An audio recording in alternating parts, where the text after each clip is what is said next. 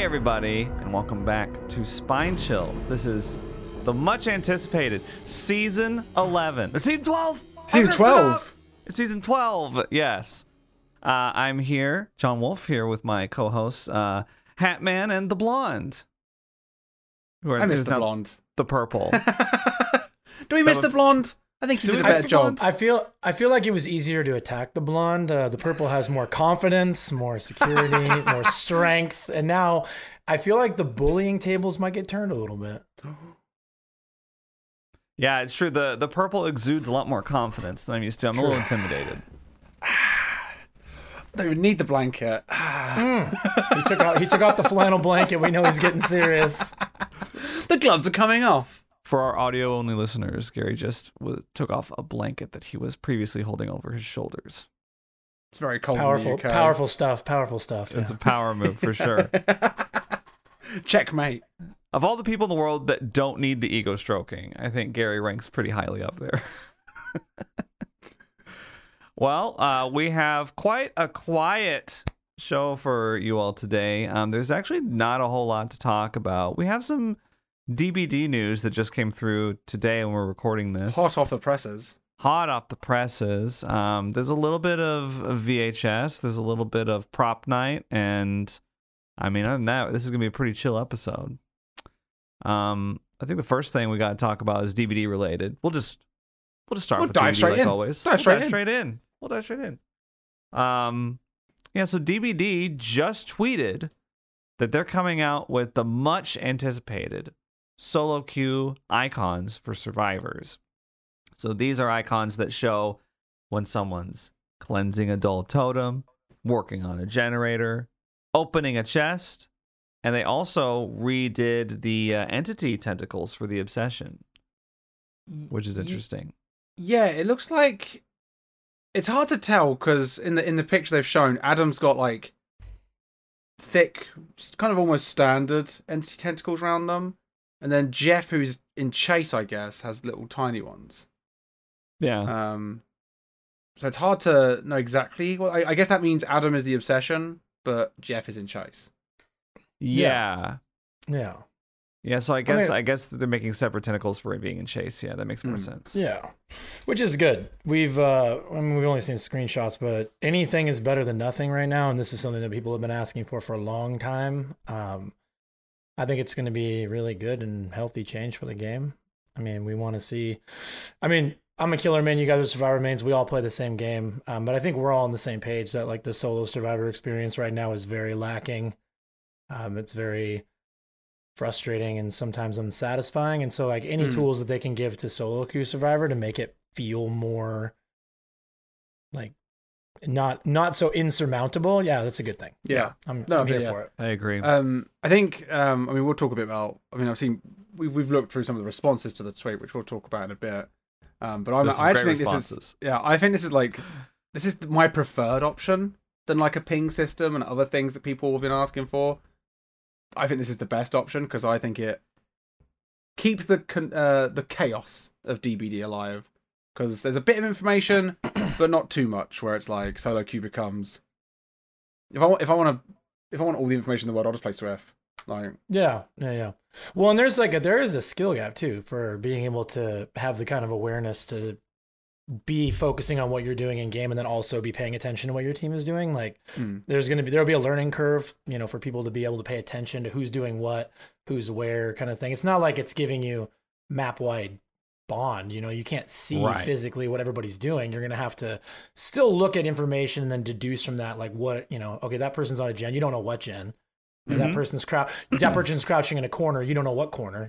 So it's it doesn't say exactly. that. It doesn't show someone crouching in a corner, but that would be that would be, it shows him crouching. Doesn't show him crouching? I saw a screenshot. I think Polyester tweeted. Oh, I thought that he was taking the piss. Oh, really? He might have been. I only saw it. I thought it was a meme. I thought it was saying like he's on a generator and then there's three people just crouched somewhere doing nothing. I thought it was a meme. Maybe. I don't know if it could be a meme, but the point I guess I was just trying to get across is you're not going to have all the information, but you're going to have more than you had before. So that's a good thing. Yeah, like honestly, I don't think it would change too much about solo queue gameplay, but just enough. I think it'll help more with developing people's game sense a bit better. Like as they play more games and as they see more icons pop up, and they tend to see like when people usually do gens, when people are usually like, in chase, and when to go for the save. I think that'll help slowly improve people's experiences. I very much welcome it. They've been talking about this for a while. They announced it like a year ago or something that they were working on it. Yeah. And like Doug said, I think it's gonna be great for people's game sense to have more of an idea instead of just like working on a gen and being like, I don't know what everyone else is doing. No idea what the rest of the match is like right now. Now you have information to go off of. It'll actually make working on gens more interesting, I think.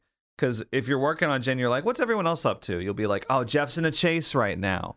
And then you'll be like, Jeff's been in a chase for like 45 seconds. This is great. Or, Jeff just got out of a chase. What's the killer up to now? It helps you kind of keep tabs on things. And you get to those post-game lobbies and they're like, what did you even do? Your score's fine. You're like, I was in chase for like 3 gens.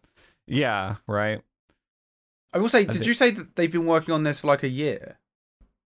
Well, I remember Peanuts, I think, was the one who showed it on like a developer stream almost a year ago. I think it was in like January. He showed it. He was like, just so you know, this is like a prototype and it's not coming anytime soon, but this is what we're working on. And he showed like a screenshot of it. Yeah. Yeah, of solo queue icons. Yeah, they've been teasing the idea of solo queue buffs.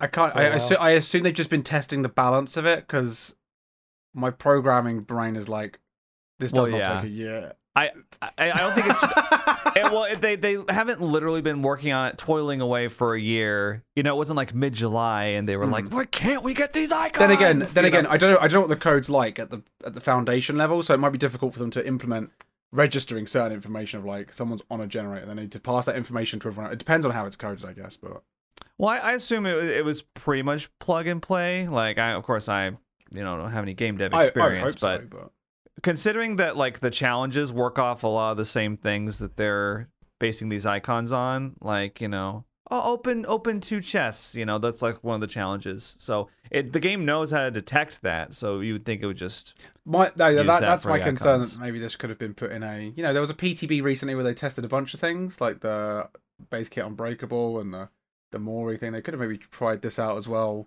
That would have made the PTB more interesting, yeah. Yeah, just if you want to test out a bunch of things like this. Yeah. It's the kind of thing where if my students are working on a project and they're doing the UI, I'm like, okay, well that would take you a weekend. What else are you gonna do? Yeah. Yeah. Well, I mean, something is better than nothing, so I'm trying to look on like the bright side. But yeah, absolutely, this took a long time for them It's a good change, but it's just taken too long. And I also am a little like worried about what icons are implemented, because they had like the obvious ones in there. Yeah. If you work on a gen, there's an icon. If you're cleansing a tome, there's an icon. If you're working on a chest, there's an icon. Or like if you're in a chase, there's an icon. Like great. But what about like I don't know, healing, or like if some kind of like other icon for like in a locker, can we get an icon for that? So I know when someone's just wasting their time, or like if they're waiting out hatch and I'm the only one else in the game and I'm working on a gen and I see they're in a locker, I'd love to just be able to be like, well, that could be nice as well. Hatch. Like from a less lazy, they're just in a locker thing. If I see a teammate and then suddenly I see the icon light up there in a locker, I will assume head on. So I might be more inclined to lead the killer past the locker. Yeah.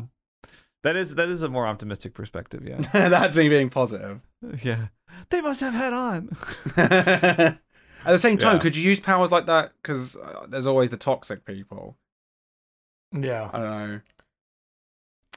I think more information is always better when it comes to solo queue, because especially now with 3 gen is so weak, it just needs all the help it can get. I agree completely, and it's just like you'll hear people, I'm sure they'll be pushed back and killers will complain, oh no, they have all this information, but it's like we're dealing with Swift teams constantly anyways, right? They have more information when they're swifting. So on that note of like the 3 gen situation, I would quite like 2 new emotes for survivors on 3 and 4.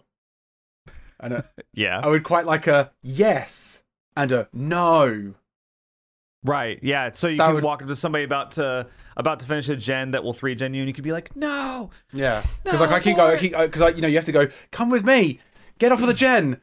Stop it. No. and ping, you're like, oh no. Yeah. And then you have to point them going, you did this, you. It's all your fault. Yeah. And meanwhile, that guy's in general. Meanwhile, that guy's got like Doja Cat blasting in his headphones. He's just like, what is this guy? What is this problem? I'm just like, gen rushing, bro. This survivor's not doing anything. I'm just vibing. Get on a gen, bro. I haven't even seen the killer so far this match. What's the big deal? This is easy. But yeah, it was the change was almost universally accepted, but the tweet where Behavior showcased it today did have some funny responses, as they always do, and we thought it would be fun to go through some of them. Yeah, there's some very good ones. You haven't heard these yet, have you, Doug? I haven't. No, this is all going to be new to me, so I'm ready. Let's go. Gary's compiled his favorites in a list. Yeah, I got like a bunch of. John, have you got some, John, or do you want me to just? Oh, you go ahead. You go ahead. Okay.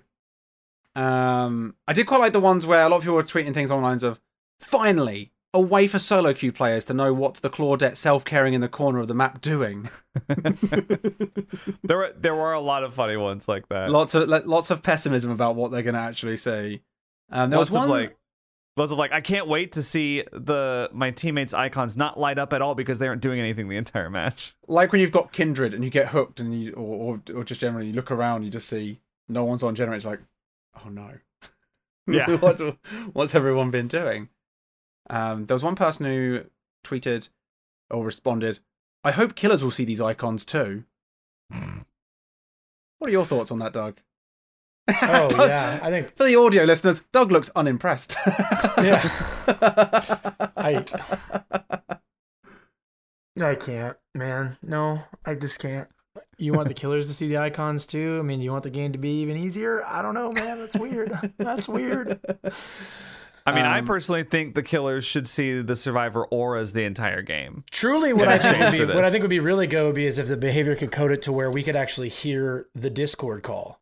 Yes. Oh, that would be amazing. So we can hear the call outs. That's the only way to make it fair, right? I agree. Completely. Sheesh. All right. I saw more than one response suggesting, like, will this include Kindred base kit? There's a few people out there that want Kindred as base kit. Myself included. Do you want it base kit, Doug? I do. I think it's a natural thing, and you see other ASIMs are kind of going that direction. I mean, Prop Night has a built-in Kindred system where you can see if the killer is camping, so you know whether or not to just focus on machines or go for a save.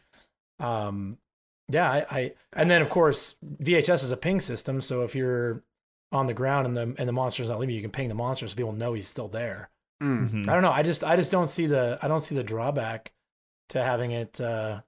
It's just, again, more information that you're literally taking what Survivor Friends teams in calls or in voice comms can do and say, like, killer's camping, just do gens, and you're just putting it in the game. I think that's fine. Yeah. I don't see the problem with it. For me, I quite like when you run towards the hook for the to save a teammate and you see the kill and you're like, oh, never mind. There's something about it, like, then you get to make a decision. I don't know, like solo queue, I kind of like the chaos though. I think if I just knew they were camping, it'd just be like, and when you bring Kindred, you get that feeling a lot. You're like, oh, you feel that immediate deflation of knowing too much. But unfortunately, Gary, I just don't think that's the direction the game's going. I think the game's going towards the balanced direction. It's going. I know.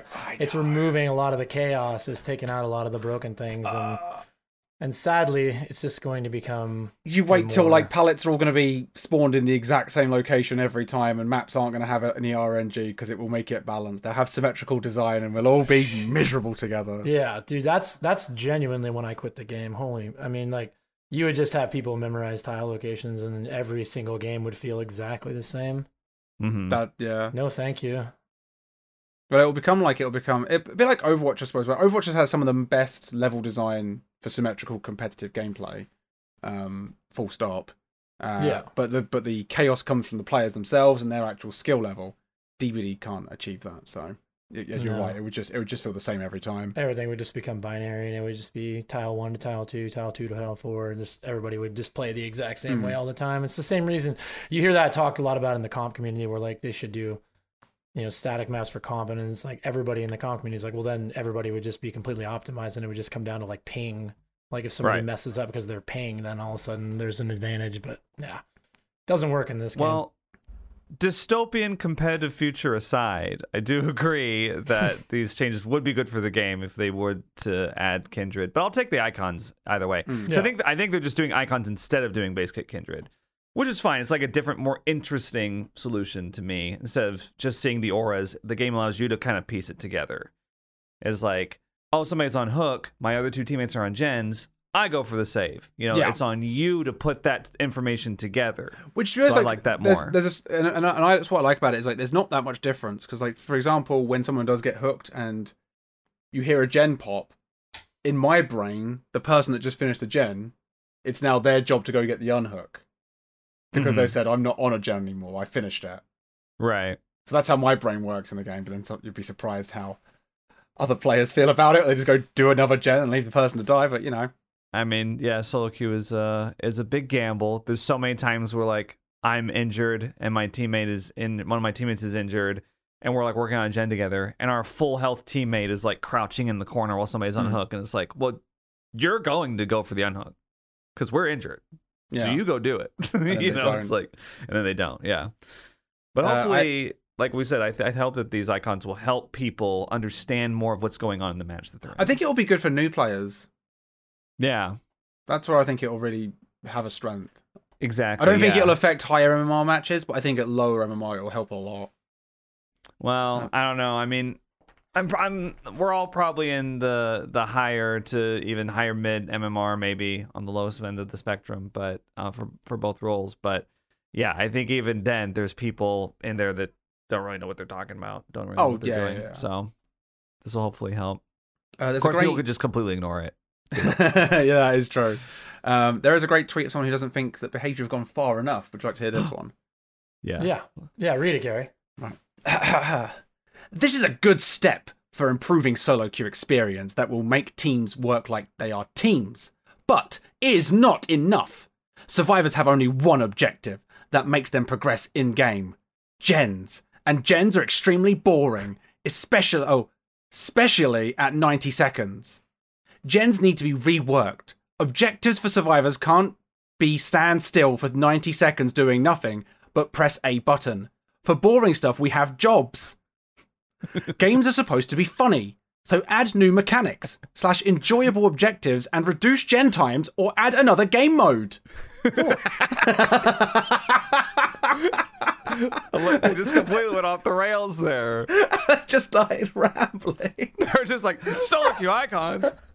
What about the gens? Like, imagine add a new game mode. I love that they saw that picture and like, where's Capture the Flag? Yeah. Shirtless Felix when? Thoughts? My favorite part is when they said, for boring stuff, we have jobs. We have jobs for that. Yeah. Working on a gen. Imagine if your gen was like holding down your left mouse button. Yeah, I've always liked the idea of having like silly game modes to break up the monotony. It's like we have one game mode now, and we don't have a ranked in pubs. It's all just one playlist, right? And so yeah, I've always thought the idea of like silly game modes would be really fun, and they could do like other games do. Overwatch has an arcade mode, and Fall Guys has like weekly silly games that are just like something different. I think that the argument always comes down to like splitting the player base and affecting queue times more. My whole thing is like, I think it's great, and I think it's something that I would love to see, and I think that everybody would universally enjoy it. But I think that I think behavior won't take the risk. Like they don't really. They're the thing is, maybe if their player count was really bleeding out and they needed something to get people excited about the game, they would do it. But like as they continue to churn new players in, and they can continue to release chapters that bring a lot of returning players back, like it's just the risk reward, I think, for behavior as a business like isn't there for them to really go through the effort of taking resources that they could spend on the main game and putting it on like a sub game. Do you know what I would be interested to see as a separate game mode? No perks, no MMR mode. Yeah. Really? I was thinking just pure chaos mode. I was thinking I would love an alternate game mode where there's no gens, and it's like hide and seek mode, basically, where everything's just chases. And as killer, you either kill all the survivors or some of them live. And like maybe there's a time limit could be how they do it. You know, it'd be interesting. Oh, you know how you could make that work? You could make it so you've got to go find chests. And in the chests, there's keys. And you've got to open hatches that you've got to go find as well. Yeah, that could be That would be cool. And they'd have to make it so, like, you know, you can't run distortion or, I don't know. Oh, to make it no perks. Stuff like that. Well, I think. Well, no, I was just gonna say, what if they did? Cool. What if they did random perks for everybody? See, a perk randomizer would be so fun. Yeah, that would be cool. I think there's definitely some potential there, and they could, you know, the game modes could just be like a special event thing. Like during their Bone Chill event, they could bring in an extra game mode. I mean, Rainbow Six Siege does this all the time. They'll have like a special holiday mode, and then after the holiday event is gone, the mode's gone too. So it's not permanent, but it's like a fun little thing that they bring in to, you know, like you said, break up the monotony, Doug. So I think that's a good idea. Yeah, I want it to be something that won't take away from them. Because, like, the reason that I've said, for example, no perks, just no MMR mode, because the sweaty people will get nothing out of it. There'll be no reason to be, like, unfun, and it doesn't mean behavior you've got to build something. I don't think it would split the player base that much, and I'd be quite interested to see if it did split the player base, what kind of divide it would see. Yeah, it could also be no perk mode could be something interesting for newer players to like kind of get their feet wet with just general gameplay because they don't have that many perks unlocked anyway, and maybe they could earn like blood points that way to move on to the next game mode. Maybe that's how you can play no perk mode so you can get blood points to unlock perks so that you can go into the sort of ranked mode, I guess it would become, because that's where I would put MMR still. But I love the idea of hide and seek mode. Yeah, I think that'd be fun. Same. And they could do that for Halloween next year. Oh, that'd be so good. Yeah. Especially if you limit the killer choice for it. You make it scary killers. Make it Pig, Ghostface, Myers. Oh, yeah, that'd be cool. And the killer could be, even if you don't own the killer, you could play them during the event or something like that. I know, these are great ideas that Behavior's not paying us to come up with. So yeah, and nor will they do. It's taken them a year to put like little icons on when they're working on a generator. I know what we're going to get next Halloween. We're going to be kicking pumpkins again and doing special generators with little lights on them. For sure. Before we move, because I think we're about to move off of this topic, there was one other thing about the screenshot that I wanted to point out, which I thought was quite interesting, which was noticed in the comment section as well. So it's on Eyrie of Crows, the screenshot, and the door and window on the I guess on the right hand side, I guess if you look at it from where the front would be. If you're facing it, they've been swapped. Mm-hmm. So that very strong window now becomes a weak window, which I would be interested to, especially to hear Doug's perspective, because he's like obviously a killer. Okay, I'm sorry. Me and John briefly. I got distracted because I have to switch my headset battery. So give me 1 second and then re-ask me the question because my brain can only focus on one thing at a time. That's absolutely fine, Doug. Well, I mean, I'll go ahead and give my opinion. I think it's a great change. Of course, anyone who watched our map tier list season knows that I am very anti-Eyrie of Crows. I hate the map. A small part of it is that window. Which I think is completely reasonable. Because currently, I mean, I go for that window every time I play Survivor. I don't feel good about it because it's not interesting. But it's like the closest thing we have to the old Ironworks window in the game currently. You vault the window, and then you have a long, long wall that you can immediately turn left into, and then the killer just has to follow you. Yeah. There's no doubling back. There's no tactics. They just follow you until you come around and you vault the window again. And they've switched the window with the breakable wall now. So now you can't do that. You take a left after the window, that's exactly where a doorway is. You take a right, the killer will have enough time to catch up with you. Right. Yeah, you take a right, and there's a door a little bit further anyway. So the loop becomes much shorter. So I think that's a great change. Mm. So, Doug, all right. So what was your question? So I don't know if you noticed in the new area in that picture that Behavior tweeted out, the door and window on the right hand side of main have been swapped around. The breakable door and that really strong window where you can turn to the left and have a really long loop. They've been swapped around. I wonder what your what your thoughts on that would be.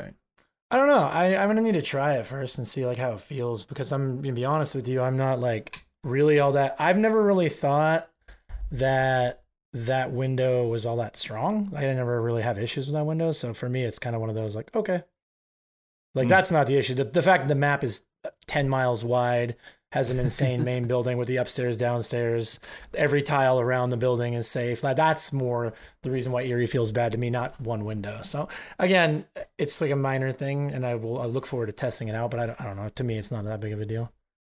Well, I will also assume that with that window change comes other changes to Erie, or maybe not just Erie, to other maps as well. I'm hoping so. I think it's also representative of like some potential changes that could be interesting. Well, because a lot of the comments on this are like a lot of killers being like, so you're buffing solo queue, killer buff? And I think, that'd be a terrible idea. But I would like to see some maps reworked to feel fairer. Yeah. So Garden of Joy, like Eyrie Garden of Crows, there's a handful of other ones. Just delete Badham. But, I think it would be nice to see a bit more, like, more focus on the maps. Because they're a bit like, Batman. The main character's Gotham. I think people underestimate how in DBD, the main character is kind of the maps. Because they dictate the RNG of what you're going to get, what kind of tiles you're going to have. Yeah, true. So I would like more focus on those maps. It's funny, too, because when did they do the big map rework where they like shrunk a lot of them? They got rid of a lot of the god windows and they shrunk the maps down a little bit. Like they made them all smaller. Because that didn't happen too long ago. I'm wondering, like, do we already need another rework like that just across the board? I think there's just a handful of maps that just need a rethink about where some of their windows are placed, where doors are, especially breakable doors. I would love to see more Killer Shacks have the break. I think I mentioned this in the the Dead Dog. The Dead Dog one's like one of my favorite Killer Shacks because it's got that breakable door. And I don't know why other maps don't get it. Right. Because it's a nice touch. It shuts down. I know that Killer Shacks are really nice loot, but it doesn't ruin it. I feel.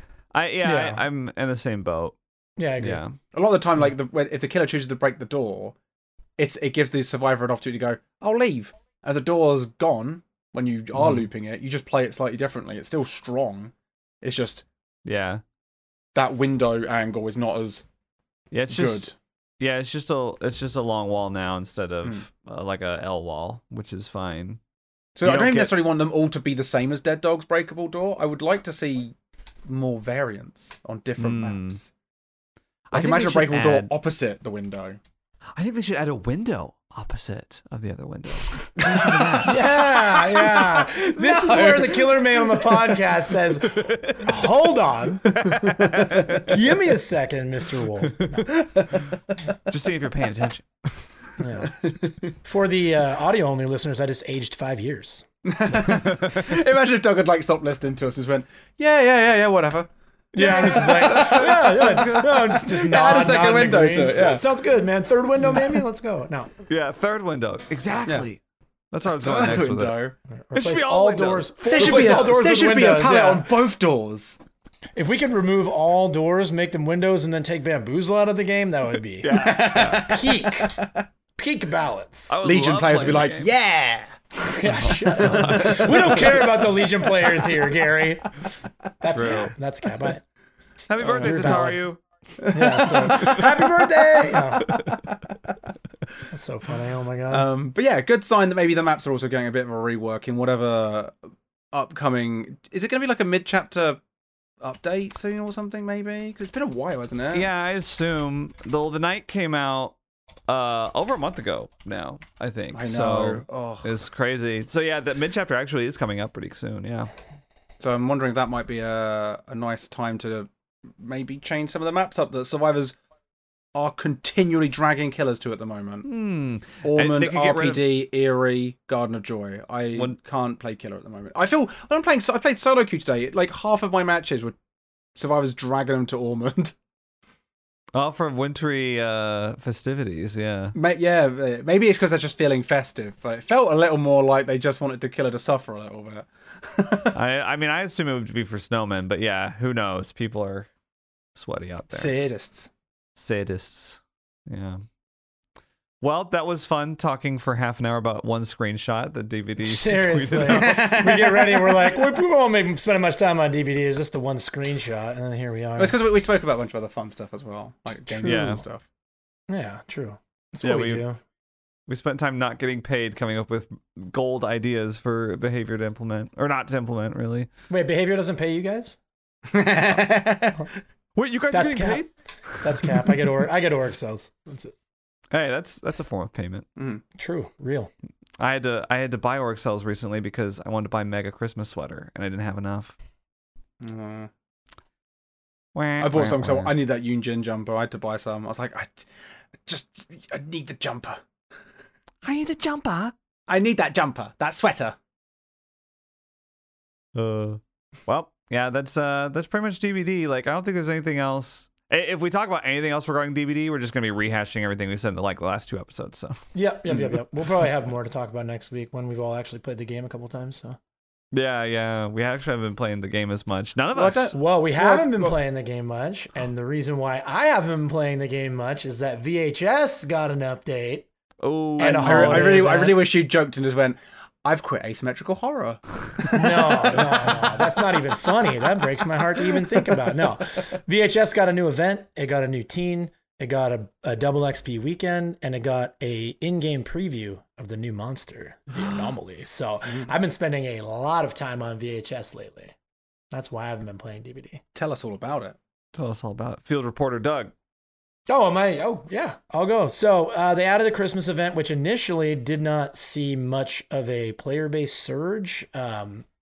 Basically, they added in what's called a community tree, and it's like a Christmas tree that they put in a common area in the map, and both the teens and the monsters are able to decorate the community tree.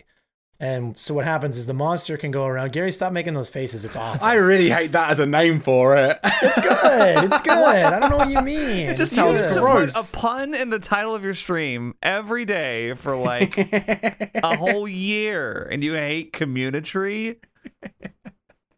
It's great. It's great. What can I say? I'm strange.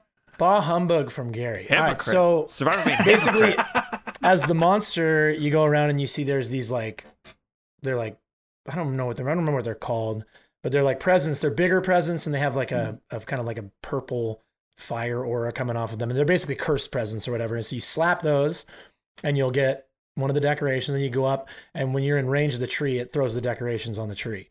Meanwhile, the teens have to go find little presents that they open through a series of the in-game skill checks, and then they get a decoration. Then they can go and they have to actually manually put it on the tree. You get points, experience points, for each one of the decorations you put up, and then if you fully decorate the tree, you get a big chunk of points. And again, it's both sides that can do it. I will say that I've heard some pushback on social media, and I kind of agree with it, that it's a lot easier to decorate the tree as monster because all you have to do is M1 the present and then walk up to the tree and it does it. Whereas for the teen, you have to go open the present, which takes time. Then you have to replace whatever in-game item you have with the decoration, which takes time. Then you got to walk all the way over to the tree, and then you have to press F. And if you're interrupted, like if there's like any sort of an interrupt, like a person takes a hit or a werewolf does a howl, you also can't do the decoration. So it's just like you can literally decorate the tree while you're being hit with a weapon as monsters. So it's like a teen nerf kind of to do it. All jokes aside. So. Yeah, which happens in like most of these games. Like DVD has the same problem when they did events like. It gives the survivors something else to go do.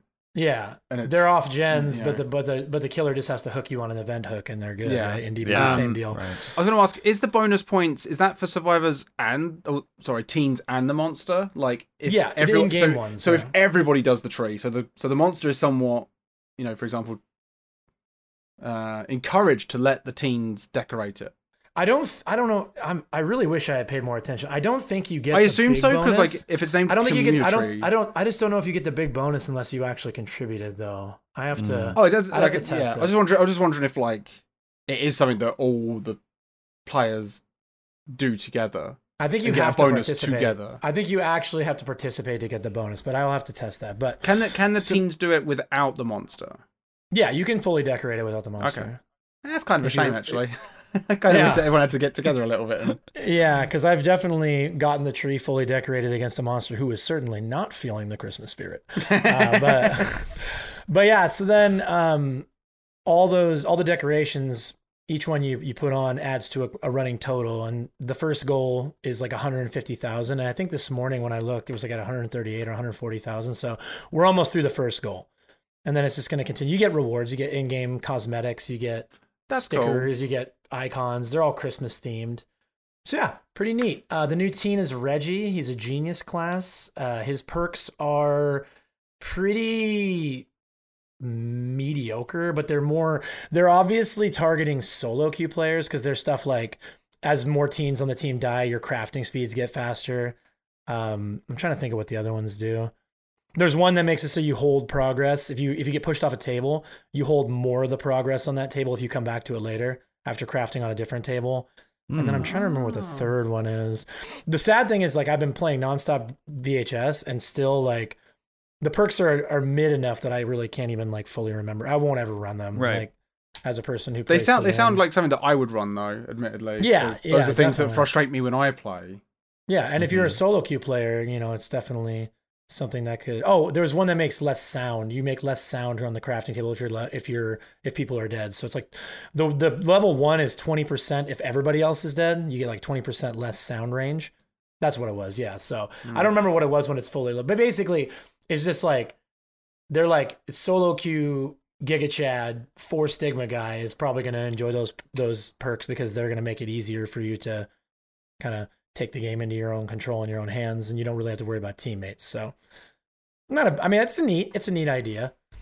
And it's, again, I think it's a good idea for them to focus on the solo queue experience as well. I think that's add perks that will encourage people to want to play solo queue. I mean, like, true. Solo queue's the bread and butter of all of these ASIM games. Like, they're the ones you want. True. Yep, the majority player base is going to want to play solo queue usually in these games, right? So yeah, it's cool. And then again, like, what VHS has is its like calling card is just how well they focus on competitive balance and making the game super balanced and super fair. And so for them, I'm sure throwing perks in the game isn't as easy as, a game where maybe balance isn't as important. You know what I mean? Because like they have to actually really look at, like, on a macro level what this perk is going to do to the overall meta. And they've been, again, people complain about the pace at which they release new content, but given how much care they put into their content, it makes sense to me. There's a reason I describe it as the most balanced ASIM game. It just is. By a fair mile. Yeah, absolutely.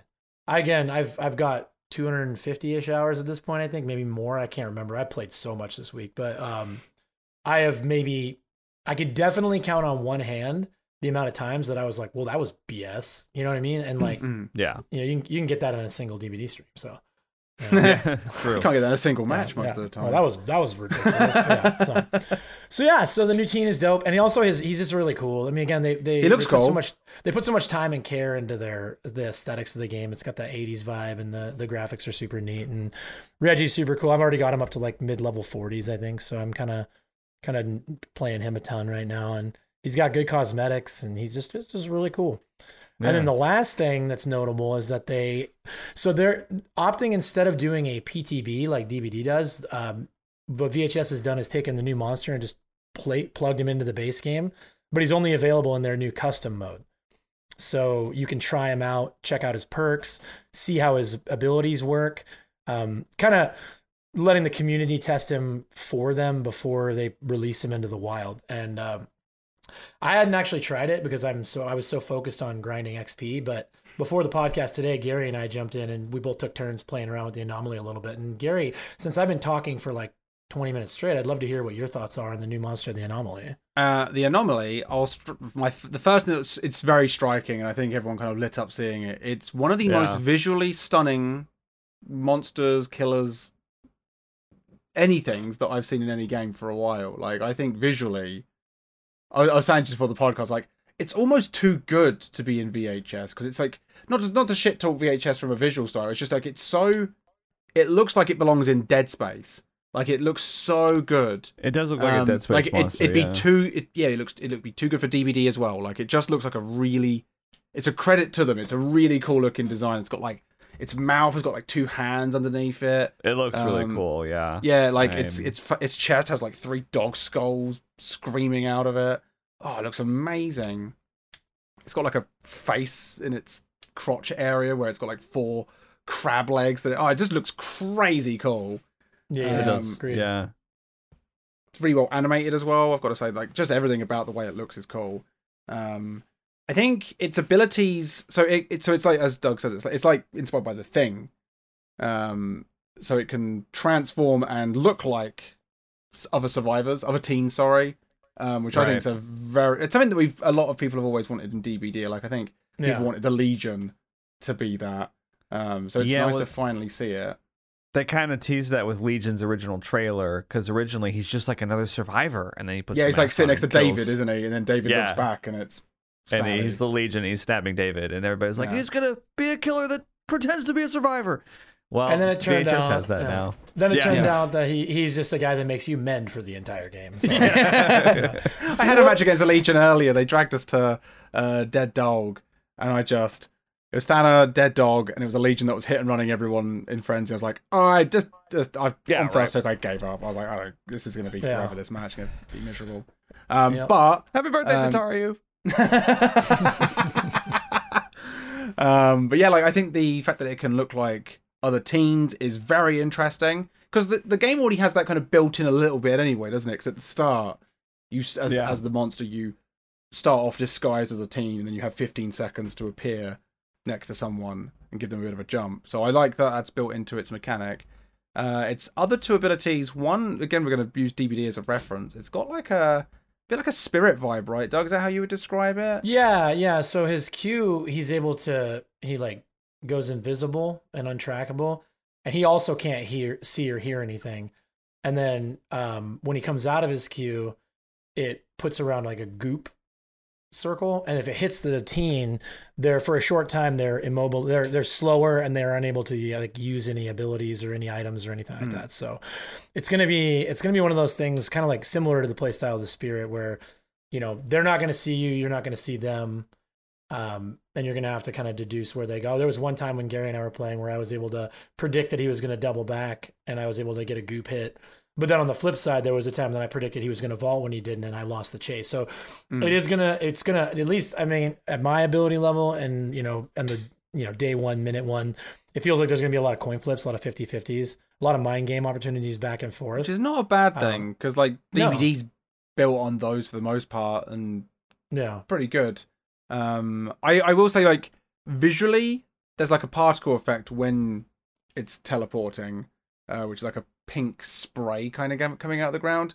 It looks a little textureless, so I don't know what the final product, obviously it's only in custom games, so it's not finished, but I'd be intrigued to see what that looks like as its final implementation. And that's just where it only has that animation like where he started the queue, right? Where he started the it looked like, or does it actually it looked a little like it was a bit inconsistent at the moment. Sometimes I could see it when you were closing in, and other times not, so it's really hard to know what way it wants it to be. Well, I'll say this: if you can see where I'm teleporting during the teleport, it's probably very weak, because then the teen's going to have all the counterplay options to like move and be in a different spot, and they're going to be able to know where you're coming from. I don't know, but for the most part in VHS, I mean, I'm not really one to look at the monster when I'm being chased. That could be because I'm not high MMR in that game at all. But it never feels like there's a need to look behind me. It's more of like, it's not like there's a hunter's hatch that's going to come at me. It's more, where is my direction? Where am I going? Because I'm not going to get to it. It's very difficult to loop in that game, so I'm looking more for like, where can I not mess up a teammate or, you know? Yeah. But there's one final ability where at the moment it dips into the ground, which is a bit weird. But it has like a sonar ability. Yeah, it starts on the outskirts of the map and it brings itself inside and it reveals every teen on the map. So you'll get the further teens will be revealed sooner, obviously, and it moves very slowly. So it's going to be more of like a macro game, like knowing where people are at. Every monster has an ability similar to that, a tracking ability. Yeah. And then they have a defensive ability, and then they have a a chase ability. Now the anomaly doesn't seem to have a defensive ability, because his defensive ability is to like turn into a teen. Now, when you turn into a teen and you take a hit, you're struck with a weapon, you don't lose a stigma for that. It's basically like getting stunned. You come out of your doppelganger or whatever, and then I think there's 1.5 seconds of where you're not able to do anything. I don't know if you're able to move or not. We didn't test it. There's something else we should have tested as well. I wonder if when you're in your spirit teleport mode, how vulnerable you are. Yeah, I don't think you're vulnerable to getting hit. I can't imagine that, but we'll test it.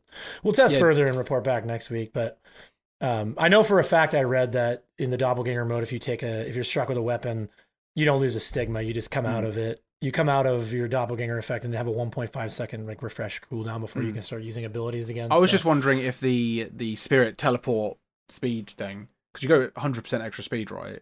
It's like something quite fast. Yeah. I wonder if that's maybe the defensive technique as well, to be like, I can use escape it to get out. This. Yeah, I'm sure people will use it to escape as well as. Or you can use it to like, escape, but also kind of double back round to try and catch people out with their weapons. Sure. I think the anomaly seems really interesting, and I say visually, one of the best things I've seen in an asymmetrical game for a while. Yeah, and I can't wait for them to get the anomaly out, because again, coming back all the way to the beginning of the discussion, the event coupled with the double XP has seen the player base surge to an extent. I mean, we're not talking about a surge. We're talking about 60 to 100 players has become 250 to 300 players, 300 plus during peak times. Middle of the night, dead times, still 120, 150 people, where before it was 50, 60. It was very worrying to see the game at like 60. Yeah. And that's not nothing. That's not nothing to see more people coming back. And the product they're getting when they come back is pretty good. The game feels pretty good right now. So I'm hoping that we'll see something that, I don't know if the Hellbent devs listen to the podcast, but if you guys are out there, more double XP weekends, please. Like, that was such a and again, I streamed the game a lot throughout the weekend. It was such a motivator for people to go out and grind and play. It got a lot of people back into the player base. The grind, when you're playing a game where queues can get up to 10 to 15 minutes, like, the grind feels extra difficult. So having that, sort of incentive to keep playing. I mean, it's what worked on me. I don't know if it works on everybody, but I know I saw a lot of the same people, and people were pretty excited on socials. Hey, I finally maxed out some of my monsters because of the double XP. So, and if the devs are here, just one last thing: make Doug a rewinder. Yeah, I applied when they did the open applications. I applied, but one of the devs came in my stream the other day, and he just happened in and he was like, "Hey, what's up?" Doug was like raging out at the time. No, I was actually just having the time of my life and saying a bunch of good things about VHS, so I dodged the bullet. No, but and then and he didn't know who I was. He was like, "This is my first time, I didn't know you played VHS," kind of thing. So I mean, I don't know if they're aware of who I am and they're aware of the channel. So I'm going to continue to do what I've been doing and talk positively about the game and push people to try it since it's free to play, and still be critical, still be honest. When he asked me what my biggest complaints were, I told him, the queue times are pretty obscene sometimes. And he told me unofficially that they have something in play that they're working on to alleviate the queue issue. So I don't know if that just means they're going to release the anomaly and then for like a month we'll have good queues. And then, but I mean, either way, I'll take it. But either way, that's really, and it really does come down to just that. My only actual complaint about the game is the queue times, because the game itself is solid and tight. It's really fun to play. It's got a lot of content to grind. I think that with the proper promotion and the proper, measures that they take to kind of boost it up, it could easily be the number 2 ASIM. It's quality enough. It's great. It's just a matter of they have to get people playing the game, because right now there's just not, even when you're having this like huge event and it's like the best the game's been and there's double XP and you're still only hitting 350 concurrence. That's great comparatively, but is that, I don't think that's where they want to be. So true. It is a shame. Well, because the game is well designed. It is. But it's just not getting that DBD player base. The game also hasn't really been promoted much, and from what I've heard, this is just what people in my stream chat have said, they're waiting until they fully release the game to really do a big marketing push. So who knows what's going to happen, if anything will, when that day occurs, when they fully release the game and it's out of early access and they do their big marketing push. Who knows, like, that could coincide with the console release. Like, it could be a big splash. I hope so, because that's the only thing that I could see them waiting out for. Because aside from that, release it.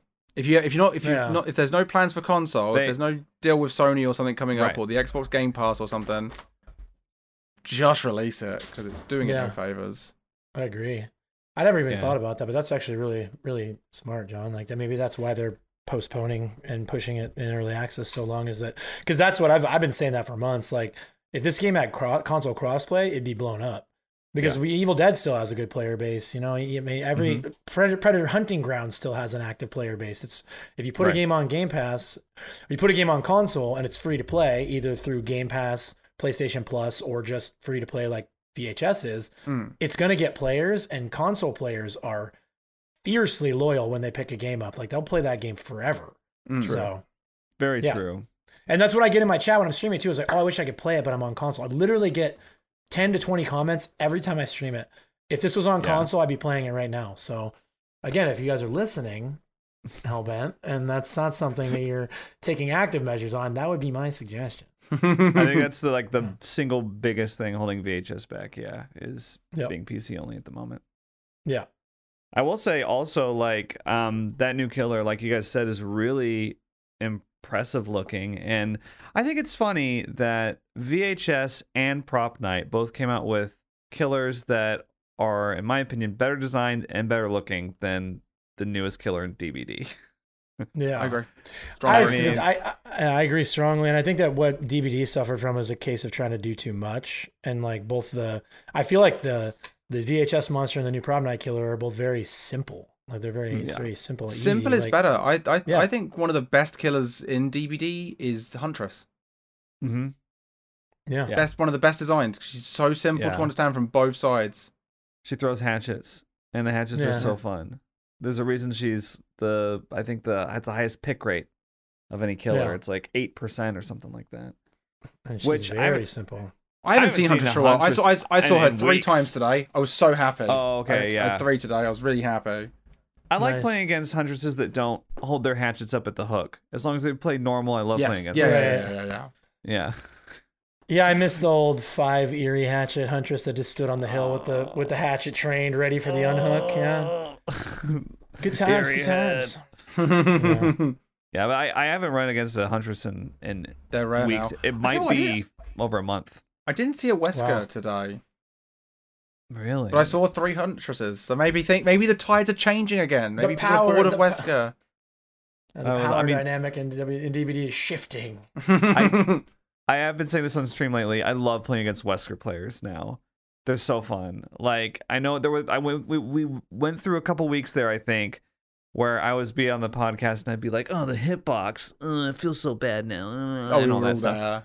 Yeah, but I really like playing against Wesker now. He's one of my favorite killers to play against. I think it's because there were so many Weskers, you would forget how well the other matches went. Because I think I was doing the exact same thing. But the ones where you get kind of that bullshit hit, you'd be like, oh, I hate Wesker. Because it was like every match was one other Wesker. Yeah, you start to forget about all the bad hits when you don't play against them every other game or 7 out of 10 games, right? Yeah.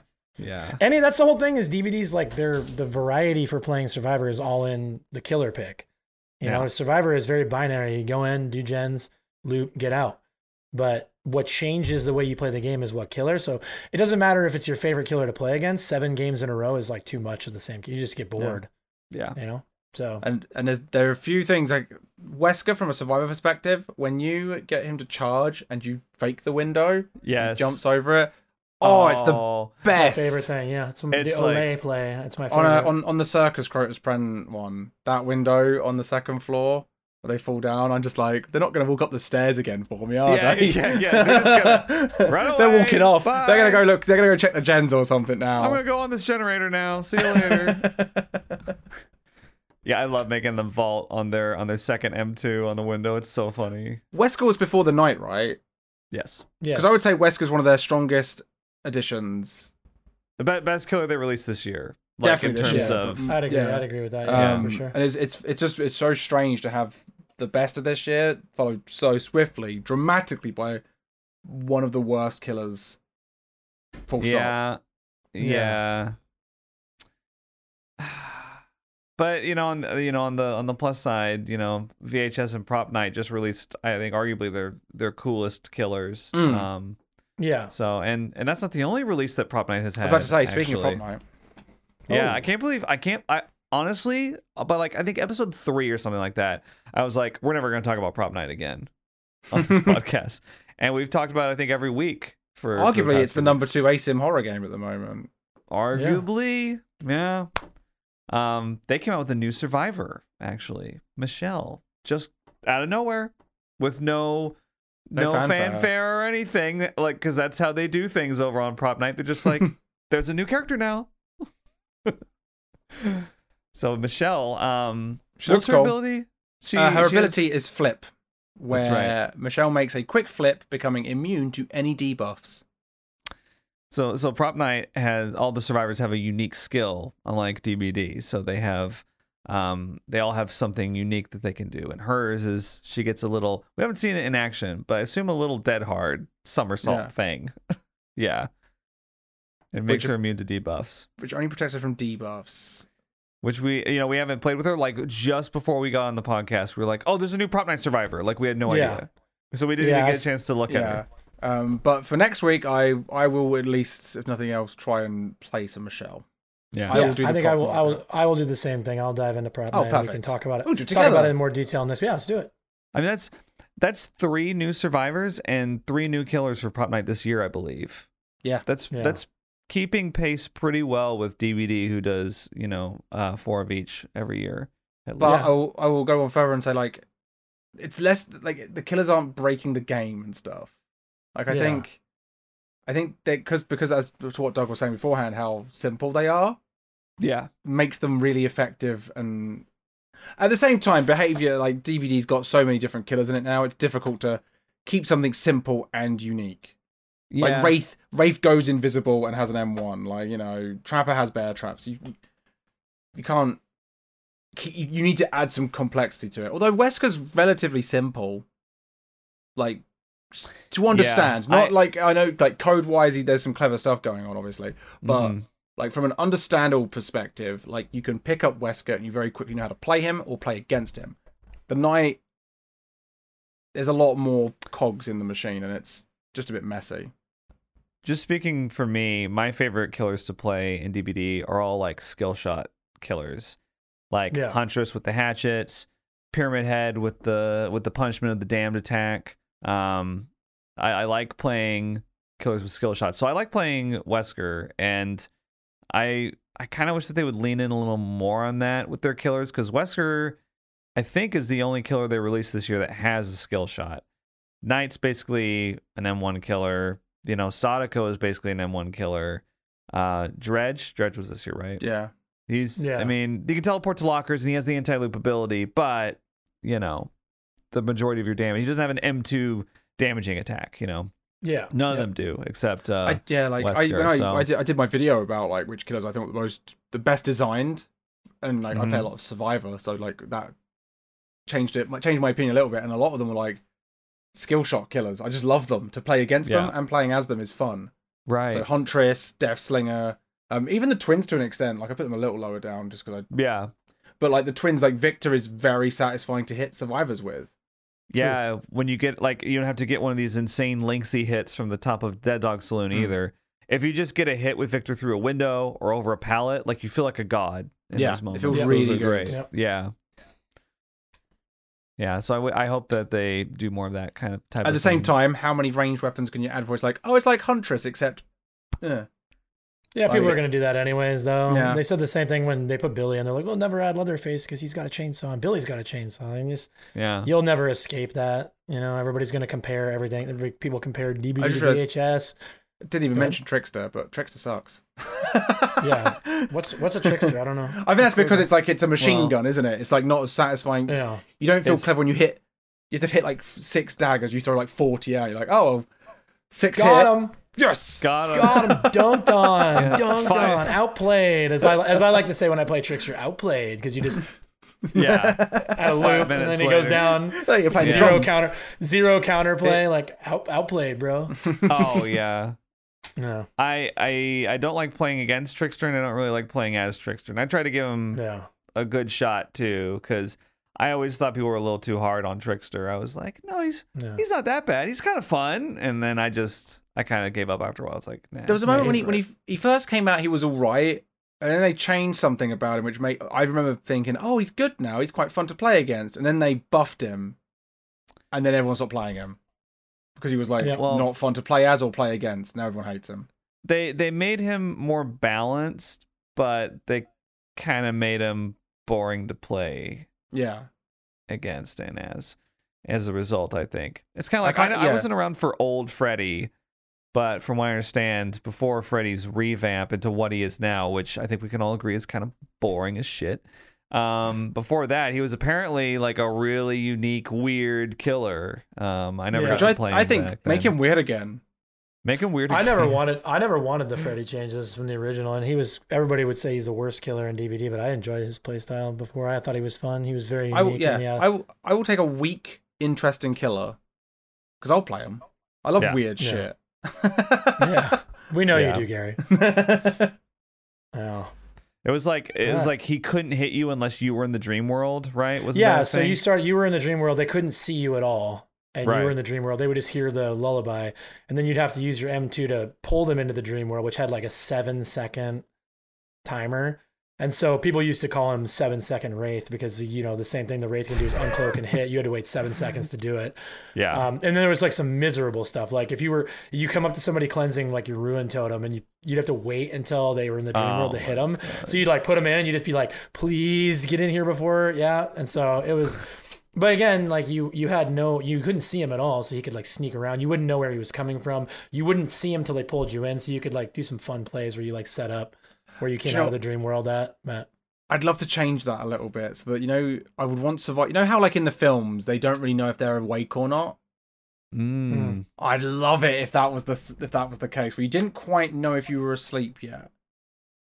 Yeah. So like when you first fall asleep, it's the game, like you could make it slowly transition to being grey and like having little clocks or whatever like you want to do to make it feel like a dream world.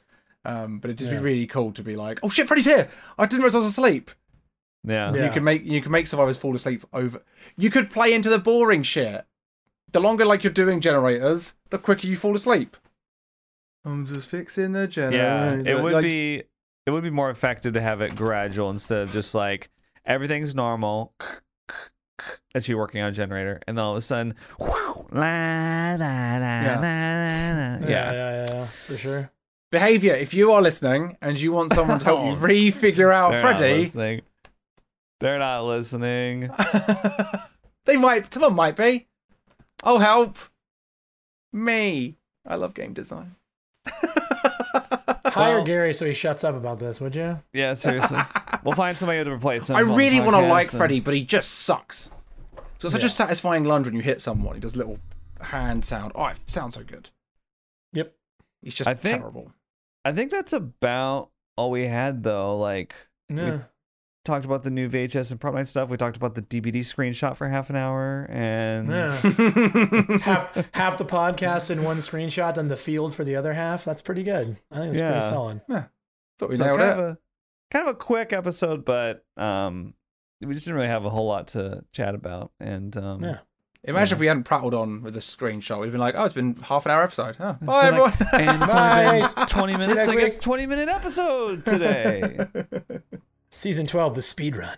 But yeah, thank you everybody for tuning in. And big thanks to my co-hosts here, Gary the Hot Cross. Hi. Using your full name instead of the blonde this time. I appreciate that. Thank you, co-MVP. And Doug Running Man, thank you for joining us as our 13th straight recurring guest, I believe. Thank you so much for the opportunity. Will that record ever be beaten? We'll see. Is it a world record? I consider it a world record. Doug, another world record. Another world record. Another one in the cap. That's what I use my hat for. It's for all my world records. That's where you put them. Gotcha. Yeah. They're all underneath the hat. Thank you all for tuning in, and we'll see you next week for season 13. Oh, is it Christmas? Yeah, have a good Christmas, everybody. Merry Christmas. 2 weeks. 2 weeks, maybe. 2 weeks. Maybe. We haven't talked about it yet. We'll figure it out. We'll figure it out. Right, Happy holidays. Happy holidays, everyone. Bye.